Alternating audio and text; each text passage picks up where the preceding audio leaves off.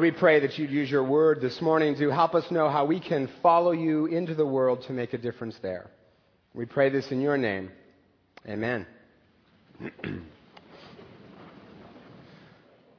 This summer, some friends took my family and me out on their boat. And my kids' favorite part was when the driver would drive around in these tight little circles, and that would send out these giant waves from the boat, sort of this big ripple effect. And then he would drive the boat back over the waves that he just made, which would make the boat just bounce all over the place. And my kids thought that was the most fun thing in the history of fun. In fact, here's a picture of my son's reaction. He loved it. To me, that's a good image of what Jesus says the church is supposed to do. Send out waves of influence that bring joy to the people who experience His love, starting first in the church and then moving out into the world. That's what Jesus is saying in the passage that we just read. He tells His disciples, "You will be my witnesses in Jerusalem, Judea, Samaria, and to the ends of the earth." And if you look on a map, you'd see that those are concentric circles expanding out from Jerusalem. Christianity started small, just 11 fishermen who were transformed by the love of God, but it spread out from there. And it didn't spread through the use of force. It spread because this small group of people started to care for each other and for the world around them. And that created a splash that sent ripples of influence that eventually reached the whole world. The ripple effect. We're doing a series called Counterculture. How do we as American Christians live counter to the culture around us in life-giving, refreshing ways? And we've been talking about how we can do that as individuals. Today I want to talk about how we can do that together as a church. How we can make a difference in our culture. And I want to talk about some plans we have to take care of our aging chapel building up the hill, but also to take care of some kids and youth in our community and in Africa. And this is kind of a preview of things to come. I'll talk about it today, then we won't talk about it for the next couple of weeks as we finish out this sermon series, and then after Easter, we'll start talking about it again. This is just kind of a preview. And for those of you who are visiting, we don't normally do this. This is kind of a family business day, but would love to have you listen in. One of the things I just love about this church is that we have been sending out ripples of influence for Christ ever since we began. And I never get tired of telling this church's story because I think we've got a great story. A church that was started in Bellevue way back when Bellevue only had one stoplight. And all the experts said that maybe, if we were lucky and the wind blew just right and we prayed real hard, that eventually we could have as many as 400 people in this church. And we blew through that number in just a few years, and ever since, we've been following Jesus and making Him known to our community. And we've been doing that in a particular kind of way, through how we serve. Starting things like hunger relief programs and coffee houses for street youth and adopting villages in Guatemala, all the way up to Stevenson Project and the Divine Makeover. The plot of our story as a church has been to make Christ known through service. But if that's the plot, the subplot has been building buildings. Check out some of these headlines from past annual reports. Attendance continues to increase, facilities inadequate, 1964. This is my favorite. Building complete, can turn to other tasks, 1968. And then just 2 years later, crowding evident in worship in church school, 1970. Didn't take long. Dedication of new sanctuary, 1995. The more we reached out and cared for people, the more we had to build buildings, which just makes sense. Because if you love people, they're going to want to come to your church. Which brings us to the present. Now, before you turn me off completely, don't worry, I'm not going to ask you for any money today. I just want to let you all in on where we're headed and what we've been praying about as leaders. As a lot of you know, we have been studying what to do with that aging chapel building for 4 years now. And we have found just a number of problems. Too many to mention, but just a couple of examples. The electrical system up there doesn't work. You can't plug in too many things at a time. Some of you know that. The pipes are corroded. The boiler was used when we bought it 40 years ago. Okay, we've been living on borrowed time on that one, right? I mean, whenever we walk into that building and there's heat, we should fall on our knees and say, "Praise Jesus, it's a miracle." On top of that, it is too small. We have 2,800 children in this church, and we are out of room everywhere, and we're going to have to start hanging kids from the rafters, which would be undignified, and we don't want to do that. And that doesn't even take into account all the ways that building is used to serve our community. Through things like Eastside Academy and Kid Reach and the preschool, 80% of which comes from kids from our community, not from this church. Now, it's not going to fall down tomorrow, so don't go running out of the building and panicking. But it is nearing the end of its life, and we feel a responsibility to our kids and the public that uses it to make sure it is adequate and safe. That's the challenge. But we also have this mandate from Jesus, and we have this great history as a church of serving our community and our world. So how does an outward turning, serving the community to show them Jesus church do a building program? Well, our elders have been studying this and fasting and praying about this for 2 years. In fact, some of them are here. If you're a current elder, would you just please raise your hand so folks can kind of get a sense of who's been helping with this? Fasting and praying about this for 2 years, and we do not have every detail nailed down yet, but we will soon, and we want to get going on this because it gets more expensive every day. So our elders and I believe that God is calling us to do 3 things in 3 concentric circles. The first is this: we need to meet the needs of this church. We're proposing an $11 million project to rebuild the chapel building up the hill. Now, it does look like the whole thing is going to have to come down. We have tried various ways to save it. We've had a lot of experts look at it, but they've concluded that it wouldn't be cost effective to keep it. And I know for some of you that's going to be hard. I know for me, if University Presbyterian were to tear down their sanctuary, that would be very hard for me because I've got a lot of great memories there. But we also know that we need to be good stewards of what God has given us. So we believe the best thing to do is to tear it down and build a building that will provide safer, more adequate space for our children and youth, better space for Eastside Academy. We think we can even add a few more parking spots as we go. Can I have an amen? More parking. Amen? Yeah. And if we exceed our financial goals, we think we need to provide some more space for our modern worship services. Did you know that it has only been a year and 945 is already almost full? And so if we can do it, if we can afford it, we'd like to provide more room for more people to come and hear about Jesus. That's the first circle, taking care of the needs of this church. But we also want to be reaching out to our community and our world. This isn't just about us. So the next circle is to meet the needs of our community. And a while back, a building became available in the Lake Hills neighborhood on 140th Street, just south of Stevenson. And an individual in our church who's been touched by the ministries of this church provided us with a short-term loan so we could secure that property. And we've set up a separate nonprofit organization called the Jubilee Reach Center, where we can locate a service center to meet some needs in our community. Things like drug and alcohol counseling, after-school programs, which is so needed in this community for kids, especially whose parents both work, tutoring and mentoring programs for at-risk youth, maybe eventually things like medical and legal help, daycare, all those kinds of things. Kind of a signature project that this church can adopt. We've been talking about that for years. It would be a separate organization from this church, but we feel called to get it started and then bring other Christian organizations in on it as well. And that's $2 million to buy it and get it up and running. That's the second circle. And the third circle is to meet the needs of our world. We're proposing an $800,000 project that will do 2 things. The first is to start a center in Rwanda for street kids and vulnerable youth that will get several hundred kids a year off the streets. Many of them orphaned by the genocide, living in poverty, as young as 9 or 10 years old, working in prostitution just to survive. Take several hundred of those kids a year and train them, give them job skills, and get them off the streets. $600,000 to get that started. And then we want to set aside $150,000 to help children and youth in southern Sudan get clean water and decent education. Sudan and Rwanda, as you know, are linked. They've both been ravaged by poverty, AIDS, and genocide, and we want to help. 3 circles, all having to do with children and youth, meeting the needs of kids in our church, in our community, and in the world. Concentric circles. Total it all up, includes some inflation, it's about $14 million. And we're calling this project the Ripple Effect. The idea is it's like a stone that's tossed in the water and sends out ripples. And we believe that this church is called to make some waves in our culture.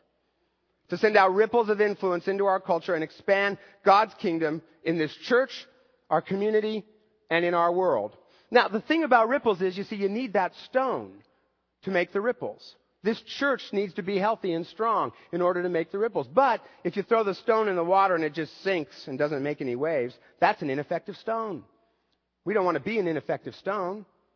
So you need the ripples too. You need both. You need the church to be strong, but you need the church to be moving out into the world, the ripple effect.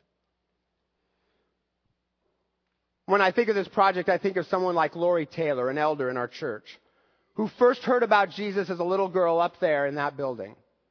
And now she started a farmer's market in our parking lot that's not only a great service to our community, but it also helps local farmers with economic assistance by giving them a place to sell their produce. That's the ripple effect. Little girl hears about Jesus and suddenly local farmers are getting some needs met. It starts with us and it goes out there into the community and the world. The thing I like about this is it is a bold vision. I am very excited what our elders have come up with. And I love it because I think it's going to change a lot of lives. It's not about buildings. You all know that. It's about changing lives. It's about helping children and youth that come to this church know Jesus. And man, do they need that. I was in the mall the other day and I walked past Abercrombie and Fitch, saw those giant posters of sort of half-dressed people. And I thought, how do I raise my daughters in this culture? Where the culture convinces them that in order to be valuable, they have to kind of wear almost nothing at all so some guy will notice them. How do I raise my daughters in this culture? What do I tell my son about what it means to be a man? I need help. I need a lot of help. We all need help, and that is why what we do in our children and youth programs is so important. Because those programs help kids know Jesus and live counter to the culture in ways that are refreshing and life-giving and give them the abundant life Jesus came to give them. This whole project is about pushing back in our culture, sending influence out into our culture for Jesus, by helping kids in our church know Him, by helping at-risk youth on the east side in the name of Jesus, and by helping all those kids in Rwanda, many of whom literally will not die if we do this thing.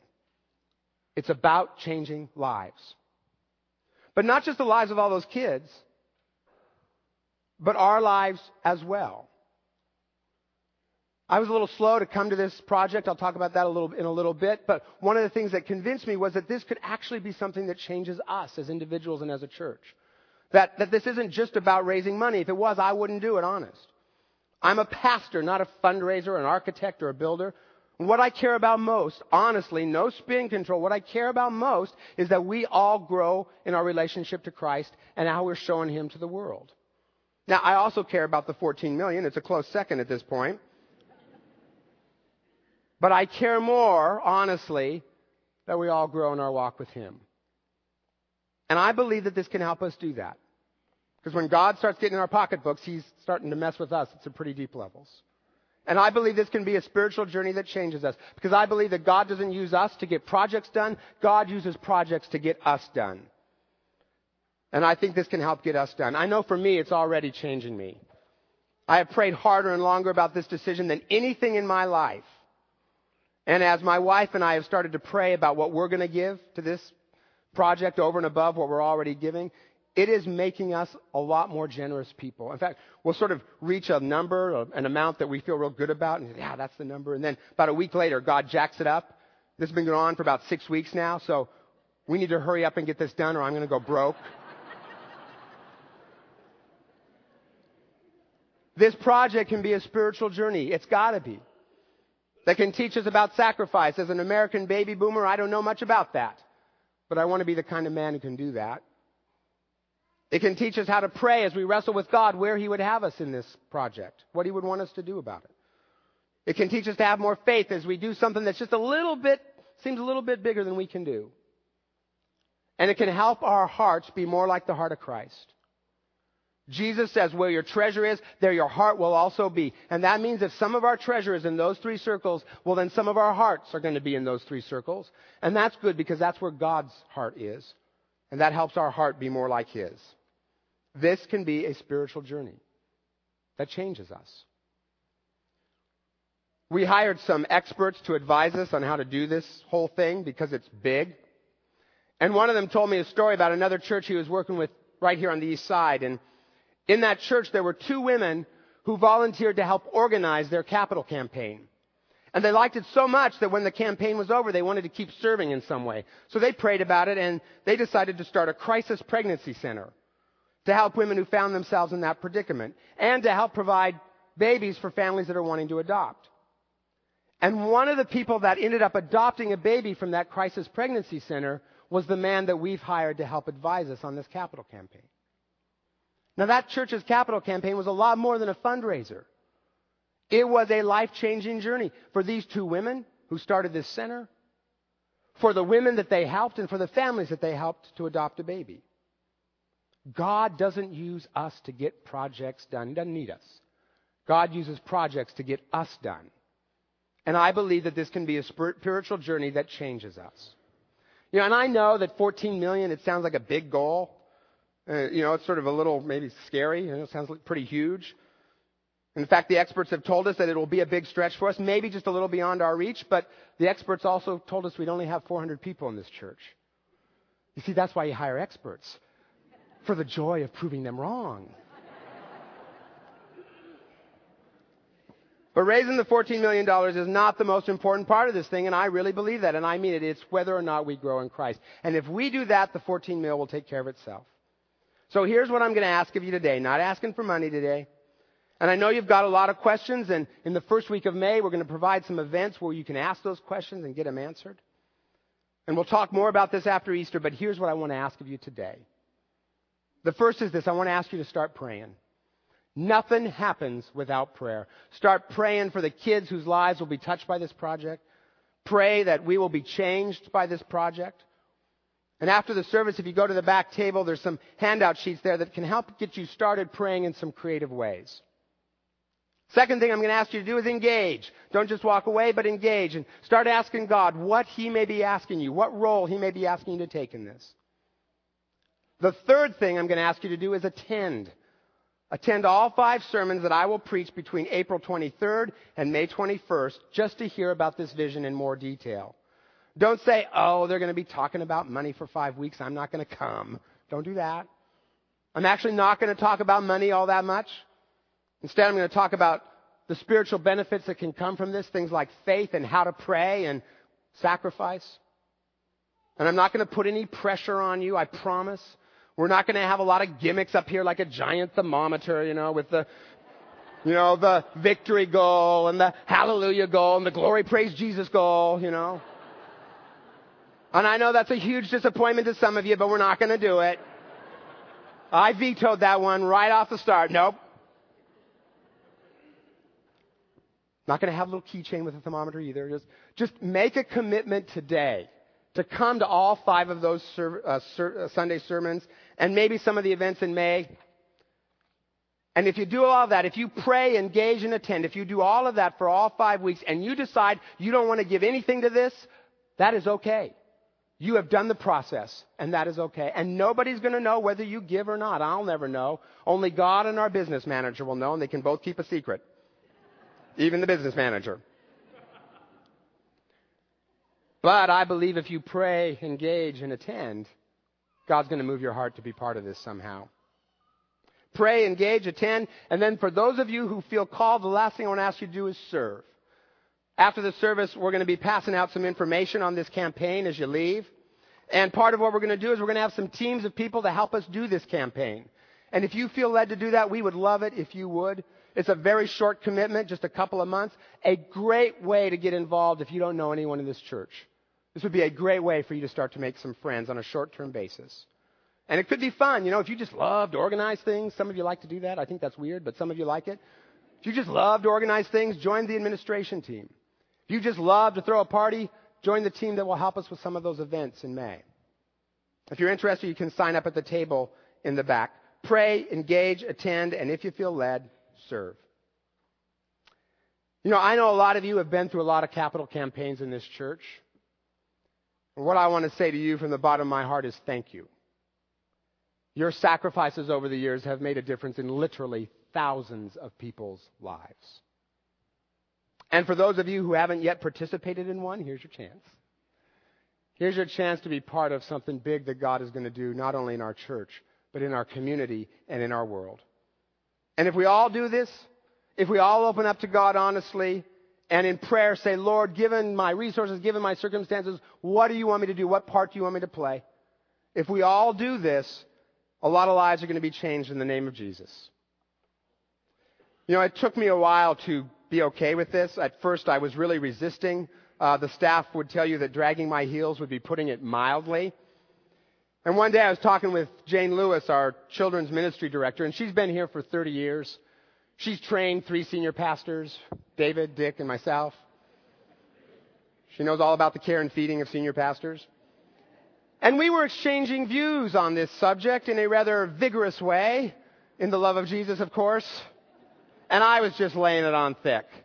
I said, Jane, there are kids in our own community that aren't getting the support they need. Some of them don't even have a hot meal every day. There are kids all over the world that are literally dying of hunger and disease. And can you tell me Jesus would want us to address our issues here instead of taking care of those kids? And Jane looked at me and she said, no. I'm telling you, Jesus would want us to do it all. And I said, oh, that sounds right. Hate when that happens. And as soon as she said it, I realized that the problem wasn't too big, it was too small. My vision was too small. Now, we can't help every kid, but we can help some. And Jesus would want us to help kids in all 3 of those circles in His name. Because which one of those circles does Jesus love more? Can you tell me? The kid on the east side who's being wrecked by our culture and desperately needs to know Christ? The kid who's at risk in our own community or the kid in Africa? Which kid does Jesus love more? He loves them all, doesn't He? And He wants them all to have their needs met. But more importantly than that, He wants all of them to know Him. Because more important than having your needs met, that's good. But more important than that is knowing the God who loved you enough to die for you. And I believe Jesus would want us to do all we can in each of these 3 circles. And it's going to take every one of us.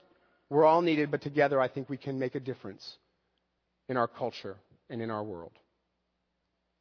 As you have heard me say before, I believe the local church is the hope of the world. That's why I do what I do. I don't think it's a government. I don't think it's a social service agency. I believe the local church is the hope of the world. Because the problem in the world is the sin-soaked human heart. And I believe that this local church is part of that hope by making Jesus known, because only He has the cure. I love this picture of our church. That long colonnade, you can't see it very well, but that long colonnade extending out, reaching like an arm, reaching out to the east side skyline beyond. And what it's carrying is the cross of Christ. And I think that's who we are. A group of Christ followers whose common life together overflows out of here into the community out there, carrying the good news of the God who loved us enough to die for us. And I'm asking you, will you join me in this next phase of the journey? So that more and more kids in our church, community, and world can find the kind of joy that comes only from knowing Jesus. The kind of joy that will put a smile on their face, bigger even than this one. The ripple effect. I'm asking you, will you join me? Lord Jesus, thank you for this local church and the ways that you have used us over the last 50 years and counting to bring hope to the people in this church, in our community, in our world. And Lord, we pray that you would help us engage with you, each one as individuals, to know what role you want us to play in this next phase. Lord, thank you for the opportunity to partner with you in changing our culture and our world. And we pray this in your name, Jesus. Amen.